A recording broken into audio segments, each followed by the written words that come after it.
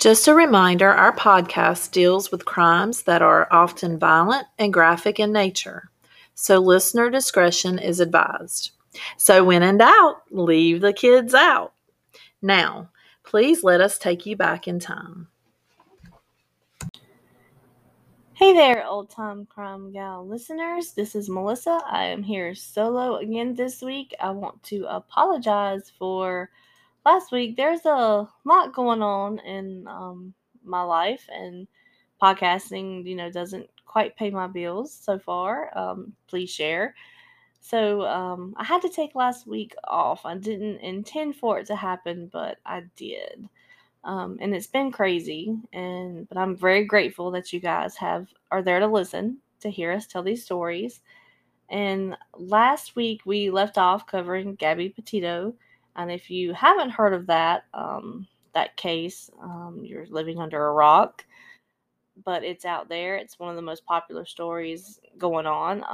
A follow up, episode may be needed because it's still ongoing. Now there's a manhunt for this person of interest, and he has a warrant out for him. So, Dog the Bounty Hunter and In Pursuit with John Walsh, everyone is looking for this guy. And, eventually he'll be found. He's been on the run for over a month now. And, when that comes to a head and there's justice for Gabby, we may do a follow up on the second half of everything. But still, new information is coming out every day, daily, because of this 24-hour news cycle that we live in, which sometimes can be exhausting.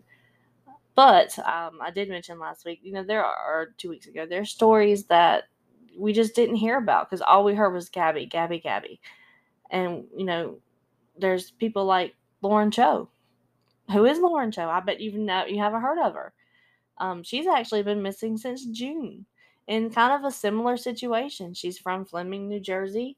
She decided to go cross country with her boyfriend at the time, Corey, to move to California to, pursue her dreams of being a chef. She was an artist, and she went missing. And now her ex-boyfriend, Corey, was the last person to see her.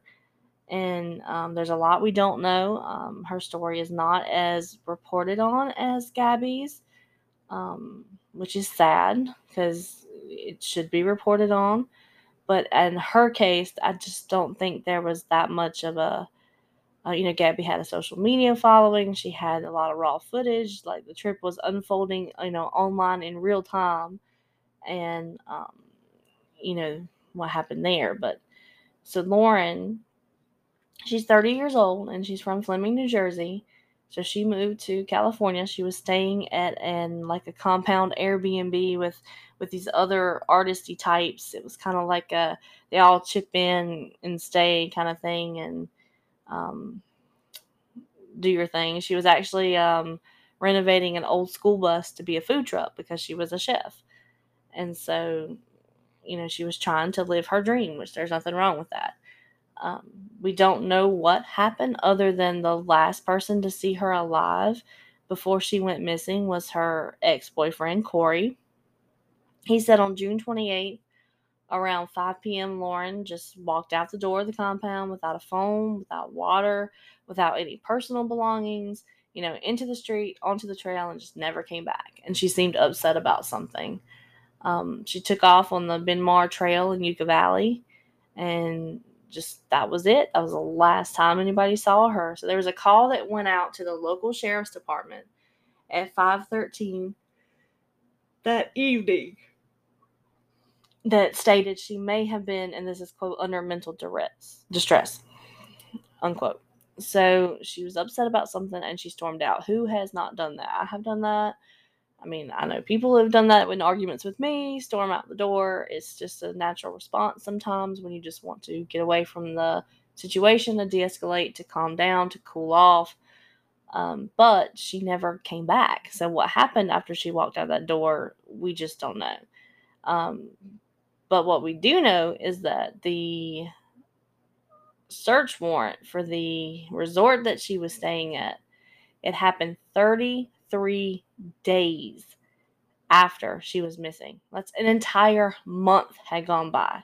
Now, we and I mean we as us and our listeners, because, the true crime people, what can happen to evidence in, just after a couple of days, after a couple of hours. How easy it is to compromise, to manipulate, or to even have evidence disappear. And 33 days just seems like an awful long time. And I don't know if anything was recovered. I don't know if they found anything. Don't know if they collected anything to be tested later. There's not much to dig up when you look into her case without being directly involved. I do know there were some helicopters and drones and search teams out that they have looked over the Yucca Valley in the area of where her resort was, but see, Lauren Cho is still missing. So someone knows something and they need to come forward. Now, her family has not said anything publicly about the fact that why her case has gained traction, of course, because of Gabby's. But they have started a Facebook page, and it's called missing person Lauren L. Cho, and it's started by the family, so we will link up to that. And she was in the Yucca Valley, the Moronga Valley area, last seen on June 28th. She's 30 years old. She's 5'3", and she was last seen wearing jean shorts and a yellow top. So if you have seen her, please contact dispatch at 760-956-5001, or you can contact Detective Abels, and he is 760-366-4175.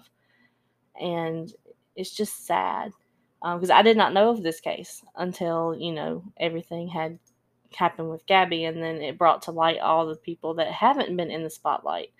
And women go missing every single day. This is nothing new. They always have. They always will. Unfortunately, we just have monsters in this world. But it's fair to say that they need the proper coverage and gusto when searching, for them as well as anyone else. And in Gabby's case. Now, Laura does have some very distinctive tattoos that are unique. They're not just the generic butterfly or, tribals, whatever. There's like one with a mushroom, with a snail, this little baby lamb. So there's pictures on this Facebook page that can help. And we just want to find out what happened to her, if anybody knows anything. We just wanted to bring a spotlight on that story. I know this one was very short. There is not a lot to go on. She didn't document her trip like Gabby had. And it's possible, like I said, we'll do a follow-up with Gabby, but hopefully next week we'll be back on track on our brand, which is Old Time Crime. I have a few stories lined up that are really good that I want to talk about with Shannon once she comes back and everything is kind of settled in our world, at least, because we know that things are crazy right now. And I just want to say thanks to everyone who has listened so far, who has continued to listen. We are over 1,000 plays now, so we are gaining some traction. Feel free to email us, oldtimecrimegals@gmail.com. Be sure to share, tell your friends, help them listen. We love new listeners. We're thinking about doing some special stuff coming up on our 1-year anniversary of being podcasters, and that's exciting. So stay tuned for that. And just remember, if you do the crime, it'll catch up with you in time, and then we'll talk about it. So until next week.